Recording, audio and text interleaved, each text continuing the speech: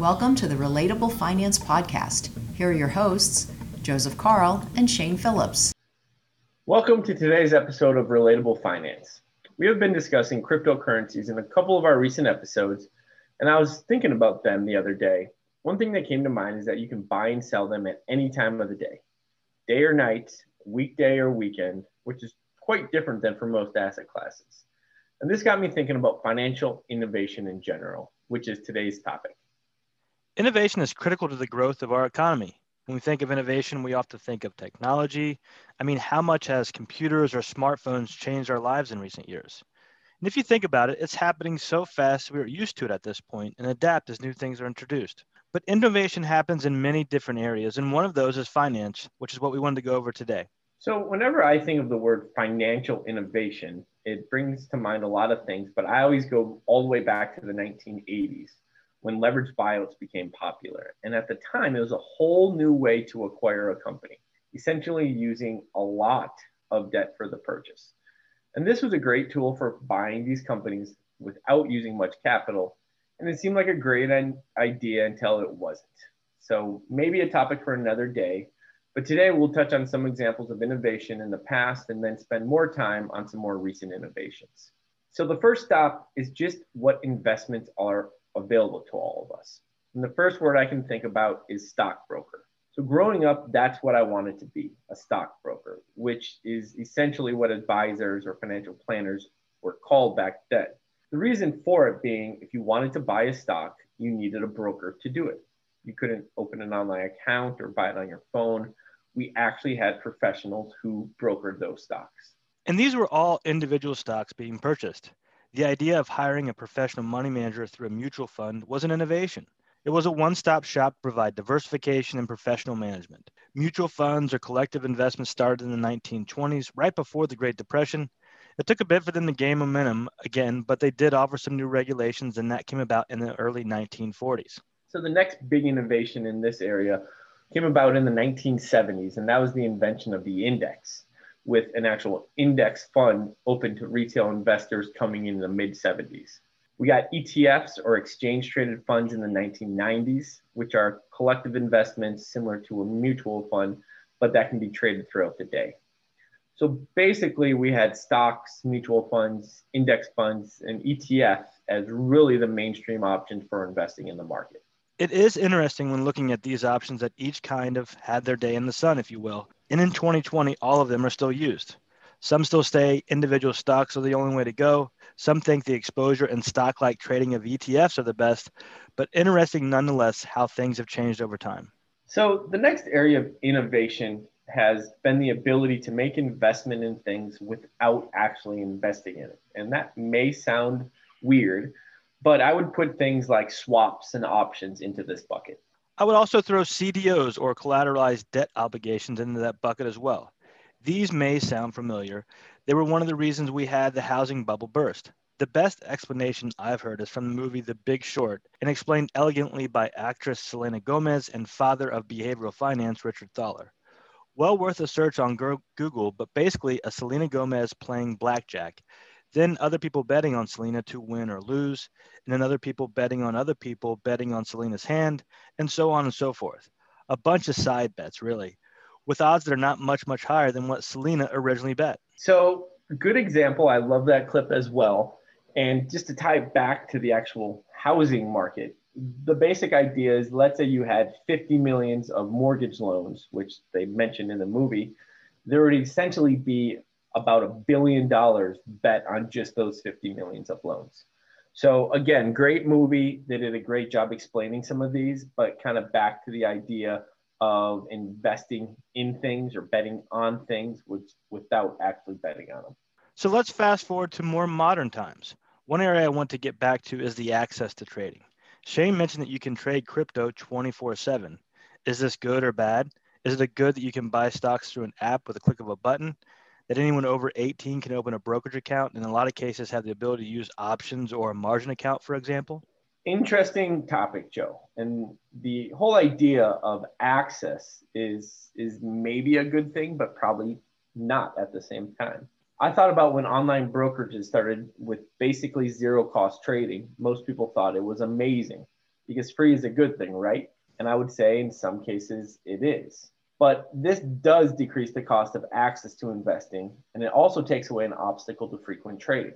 Having to pay $10, $20, or $50 a trade may have influenced investors to take a longer term approach and thus trade less, which is, as we mentioned in past episode, what we recommend.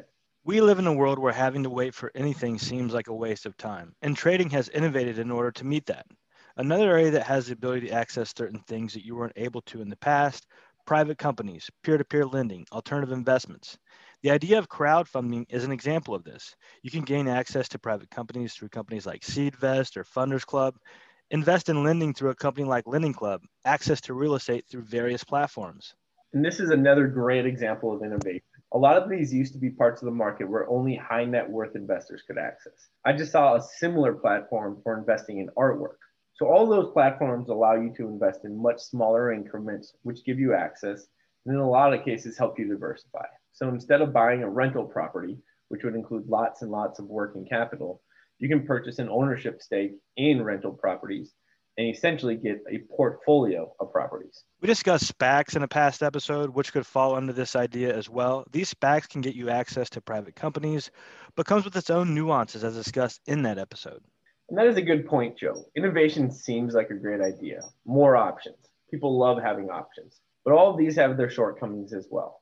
SPACs can get you access to private companies, but they failed during the 1970s because they were abused. When people refer to them as blank check companies, it's because they do basically whatever they want with the money. I recently saw a SPAC buy another SPAC, backed by the same company, which seems a little bit fishy, but just the general construct of the SPACs, they tend to have potential consequences that maybe aren't the best for the investor. And lastly, for financial innovation, let's open Pandora's box and discuss NFTs, or non-fungible tokens. We mentioned these during our episode on cryptocurrencies, but the buzz has been increasing ever since. This is another topic that is difficult to understand, but we wanted to shed some light on it. So let's shed just a little bit of light on the subject. So let's break down NFT. Fungibility basically means the ability for something to be easily exchanged. A dollar bill is fungible, easily exchanged, and is worth $1. A 3-bedroom apartment on South Beach would be non-fungible as it is not as easily exchanged. So an NFT is data stored on the blockchain, which we have discussed previously, that says the owner of it owns the digital file. NFTs represent photos, videos, art.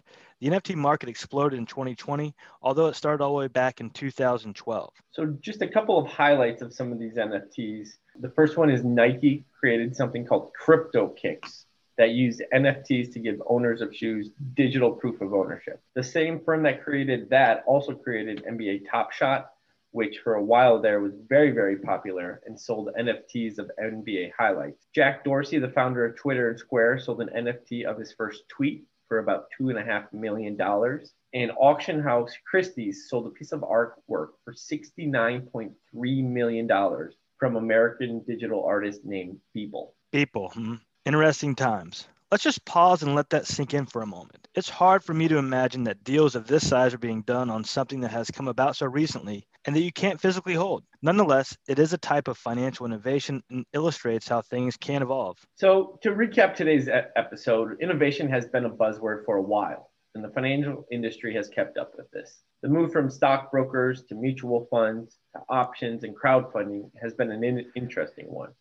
Recently, the resurgence, in a lot of cases, of crypto and NFTs have kept up with this process. These are interesting areas to look into and educate yourself on, but buyer beware, because innovation isn't always a good thing. Thank you for listening to today's episode of Relatable Finance. If you have any questions, please email us at podcast@provwealth.com or check out our website, relatablefinancepodcast.com. Provenance Wealth Advisors is not a registered broker-dealer and is independent of Raymond James Financial Services, Inc. Securities are offered through Raymond James Financial Services, Inc., member FINRA SIPC. Investment advisory services are offered through Provenance Wealth Advisors and Raymond James Financial Services Advisors, Inc. Any opinions are those of Relatable Finance Podcast and PWA, and not necessarily those of Raymond James. The information contained in this report does not purport to be a complete description of the securities, markets, or developments referred to in this material.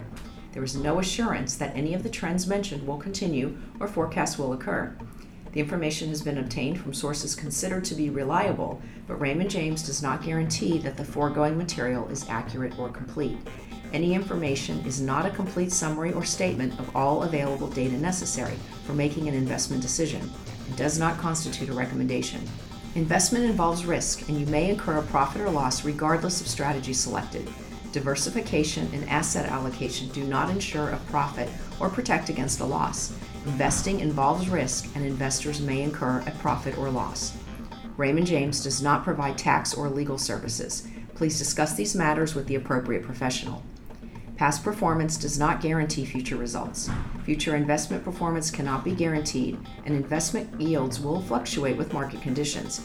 Any examples given in the podcast are for illustration purposes only. Actual investor results will vary.